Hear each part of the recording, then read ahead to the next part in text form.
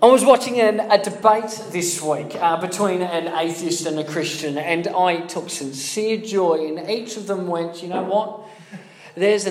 Both of them were willing to go, you know, I can't prove to you beyond a shadow of a doubt that this is true. They were both willing to admit, you know what? There's an element of mystery here. There's an element of what we don't know yet. I suppose one was arguing, but we will one day know. And the other one was arguing, well, that is God. There's some things that we will never know that he knows. And so both were willing to admit and leave space for the mystery in this world. For us this Christmas, we are understanding some of the Christmas narrative. And through the Christmas story, there is space for some mystery here. And we've been looking at some Christmas messages. Last week we looked at love, message of love at Christmas.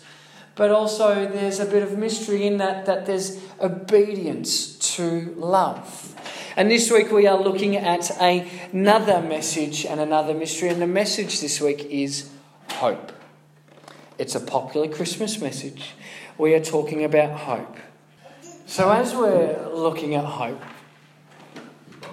perhaps the mystery for you is, what's the hope there? How do we go from the part of the story with the Magi to hope? We'll get to that. I adore the theme of hope. I really do. I find it really special. I love knowing that by knowing the God who created it all, that the impossible is possible.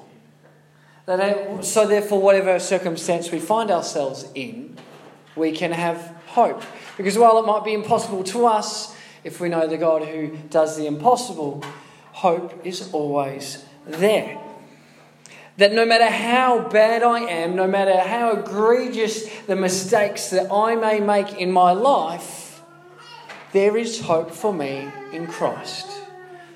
I love the theme of hope so much and the message of hope so much that we named our daughter Matilda Louise Hope.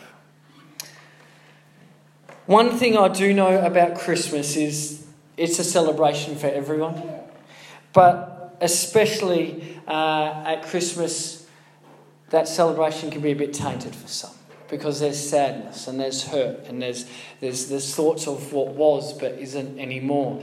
And I think that's why the theme of hope is so important at Christmas. Because while some things can be taken away, hope cannot if it lies in the right place. Have you ever spent much time thinking about hope? Where it comes from, what it provides, what its purpose is? What do you put your hope in? Sometimes we put our hope in people. There's some people in our world who put their hope in karma. Some people in Melbourne, we all don't put our hope in the weather. By no means. Certainly we know it this summer. No means we put our hope in it. I think I can speak on behalf of my wife, who is a Melbourne supporter. Every football supporter holds on to hope that one day they'll be good. Except Melbourne supporters. I checked with Sarah to see if she was okay with me saying that. We put our hope in so many different places. These sorts of things, when it comes to hope, is kind of more like a wish. We'd like for this to happen, but really, realistically, like if we actually talked about expectations, I don't actually expect it to really happen. I hope it'll happen, I wish it'll happen, but the chances are pretty slim. When it comes to this worldly type of hope, we hope for something, but we don't expect it to happen. This hope is perhaps optimistic, but not realistic. Christian hope, I would say, is different. Christian hope, I think, stands for having only positive expectations It's a realistic thing. Because Christian hope, it's not wishy-washy. It's not cross our fingers kind of hope that our society has. And the wonder is, well, how? How is the Christian hope different to the hope that the world talks about? How is this hope any different, especially at Christmas? Because I'd say the real mystery in Christmas, the real mystery in Christian hope is that it's rooted in truth. That is the power and strength of Christian hope. It's birthed out of truth. So let's consider our example for this morning. The Magi, the wise men, whatever you'd like to call them. Now, just as an FYI, in case you didn't realise it, and it's right in our culture, and we saw it in our video, the Bible doesn't say there were 3 wise men. The Bible says that they gave 3 gifts. And the wise men had travelled afar. But it never actually says, and you can check it up afterwards, fact check it on me. It doesn't actually say that there were 3 wise men. Now, what we do know about these wise men is they travelled from the east. And if you do your research, the likely conclusions is that they either came from Persia, Babylon, or perhaps north in Arabia. Now, we know through time, through exiles and through different movements of people, that the Israelites had been spread at different stages. And especially in Persia and Babylon, they were there for a long time, the Jewish people. They had their scriptures. They had their understanding of the Torah and the promises that had been given. And so, naturally, as they brought that with them, the people in those cultures learnt and understood about that as well. So, these Magi, we know that if they came from Arabia, if they came from Persia, either way they travelled at least a minimum of 1,000 kilometres. Okay? Now, for us, today, 1,000 kilometres, like let's just say getting across to Adelaide in the car, oh well, no worries, like we can do that. But you think about it back then, 1,000 kilometres by camel in a long caravan, okay? Not our grey nomad caravans, okay? No sense of luxury with that. A long way. Now, of course, you know that was one thing, but of course the terrain is another thing once again. Not in the safety of a car, not in the safety of these roads, but the desolate barrenness and harshness of the desert. So these Magi that we don't have a number for in the scriptures, they would likely have come with lots of people, bringing their servants, their slaves, potentially even their family. Now think about it. They've travelled all this way through the rugged terrain, all the harshness that provides. On what? On what? Mary and Joseph, we sometimes consider the journey that they had to take to Bethlehem with pregnant Mary as a difficult task on the back of a donkey. But at least they had angels who had come to them in the flesh and said, this is what's going to happen. And so they had this solid thing to act on and to follow. But the Magi, it doesn't tell us angels turned up to them. All the Magi had were scriptures from the Old Testament. And also the innate belief that the Jews that they had met, that the Messiah would come. We've got scriptures like Isaiah 7:14. Therefore, the Lord himself will give you a sign. The virgin will be with child and will give birth to a son and will call him Emmanuel. And this one. But you, Bethlehem, in the land of Judah, are not the least among the rulers of Judah. For out of you shall come a ruler who will shepherd my people Israel. Even in the promise that Abraham was given way back in Genesis, Jesus fulfills that promise. I will bless those who bless you, and whoever curses you, I will curse you. And all peoples, Abraham, on earth will be blessed through you. And we see that in Jesus Christ. In what he did, all peoples would be blessed. There are some things that we would be willing to do on a hunch. Okay? There's some things we would be willing to do on a hunch. And there's some things that we wouldn't be willing to do unless we had some solid assurances. Okay? For instance, I would be willing on a hunch to go to that juice shop on my birthday because I suspect if I can prove it's my birthday, they will give me free juice. I'd be willing to do that on a hunch. Okay, I'll do that on a hunch. I would be willing on a hunch to put honey on one side of a piece of bread and peanut butter on the other, put it together and eat it. If I had a hunch that would be delicious, I would give that a go. Okay? We'd be willing to act on our hunches when the risk isn't that great. When we feel like the reward's going to outweigh that risk. Maybe, what am I going to do? I can just spit it out and not eat the rest of the sandwich. There's some things we wouldn't be willing to do on a hunch. I would bet you wouldn't fly halfway around the world to England just because you had a hunch at this particular cafe, at this particular day, at this particular time, that you'd bump into Meghan Markle. I'm guessing you're not going to travel all the way around the world just on a hunch for that. Okay? She's in one of my favourite TV shows. I'm not walking down the street just to find her. Okay, but that's me. I had experience when I was in primary school walking up to school. And this is kooky. I still remember it like it was yesterday. To walk up to school, there was a roundabout. And one particular day, actually I was walking home, walking down the hill, get to this roundabout, and for some reason I took just complete notice of this black BMW. Bit dirty, but black BMW. And they turned in front of me. Second day, came down, I don't know whether it was the same time or whatever, and as I get to that spot to cross, I see the black BMW coming. And I'm thinking, oh, that's funny because I saw that car yesterday. It didn't have its indicator on the second day though.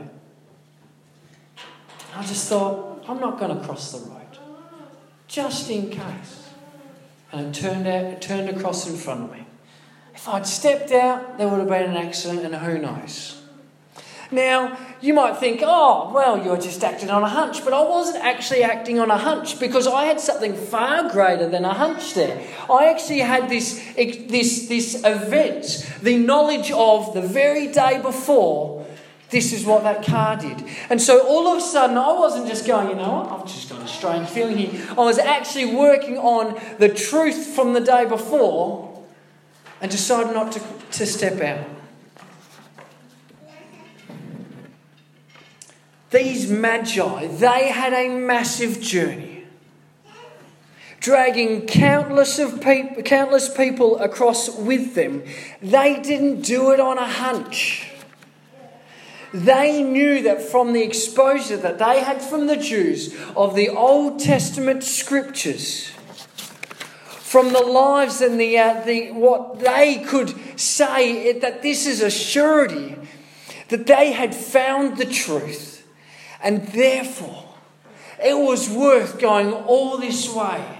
Not to maybe on a hunch. There's a chance, I hope, that this might be the King of Kings. But they travelled all the way on this sureness of truth that they would meet the King of Kings, born as a babe in Bethlehem. Their hope was an assuredness founded in truth.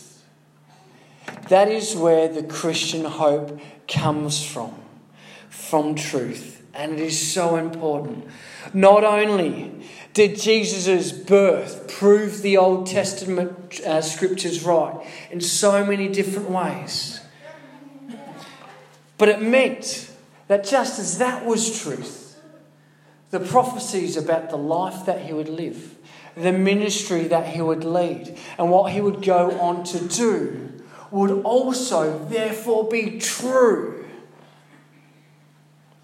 Genesis 3:15. God is speaking to Satan. He says, "He, that is Jesus, will crush your head, Satan, and you will strike his heel." Psalm 78, 1-2. "My people, hear my teaching. Listen to the words of my mouth. I will open my mouth with a parable. I will utter hidden things, things from of old." Zechariah 9:9. "See, your king comes to you, righteous and victorious, lowly and riding on a donkey, on a colt, the foal of a donkey." And we see that so many hundreds of years later, fulfilled through Jesus coming to Calvary, into Jerusalem at the start of the celebrations on the back of a donkey. On this mountain, it says, he will destroy the shroud that enfolds all people, the sheet that covers all nations. He will swallow up death forever. The sovereign Lord will wipe away the tears from all faces. He will remove his people's disgrace from all the earth. The Lord has spoken. The Christian hope can truly be about having only positive expectations, because it's not a wish. It's not optimistic. It is realistic. It is founded on truth. There can be life after death. There is purpose to our existence. God is working to bring everyone, if they would choose, back into relationship with him. Where does your hope come from? Is your hope optimistic, or is it realistic? Do you believe in God perhaps, but you sort of go, yeah, I'm happy to believe in God, but this notion of hope is it's not my interest. And I want to encourage you, put these words to the test. Put God's words to the test. See what he said would happen. See if it did happen. We've got some resources up the back, which I find fantastic, about people who have tried to prove God wrong, people who have been staunch against this truth that is Christianity, that they claim to have it right and everyone else is wrong. And they tried to prove him wrong, and they find themselves, despite being adamantly against, finishing up adamantly for God, because they found truth as well. So you don't have to take what I say and what I believe just as something to be swallowed, but you can find it out for yourself if you'd like.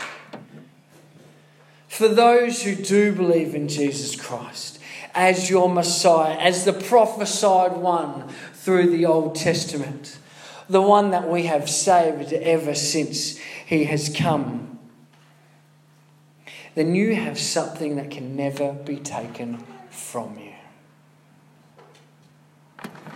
It's like if you stood in some fresh cement out at Jellybrand Point out there. In the rug, and once it's set, you're standing firmly. You can't be moved, no matter what the weather brings in, no matter how hard it blows, no matter what the weather's like, no matter if someone comes and insults you and curses you, no matter what, you are standing still. You can't be moved. Your hope is truth. Now, of course, we are the only ones who are perhaps able in that circumstance to take our feet out of those shoes and leave those shoes where they were and walk away. We're perhaps the only one who can leave our hope behind. But we can always come back to those shoes that are in those cement and find that hope that we had. Because God doesn't change. He's not going anywhere. Truth stays the same. Can you imagine the feeling of the Magi as they arrived in Bethlehem and found Jesus with his parents? I was challenged to think perhaps they didn't have a feeling of relief. That if they really had the Christian hope, a confidence in what this was, that they didn't turn up and go, oh gosh, we've got the right address. Oh, it's the right town. Oh, we weren't wrong. But I think they might have just responded with absolute contentness. That they got there and everything else faded away because they could set their eyes on the King of Kings, Jesus born in a manger. So I want to encourage you this Christmas. Have your hope in Christ. The truth that is in our God, in all that He is. And just as Isaiah 40 verse 31 says, those who hope in the Lord will renew their strength. Be strong in the truth that is the Christian hope this Christmas. Let me pray.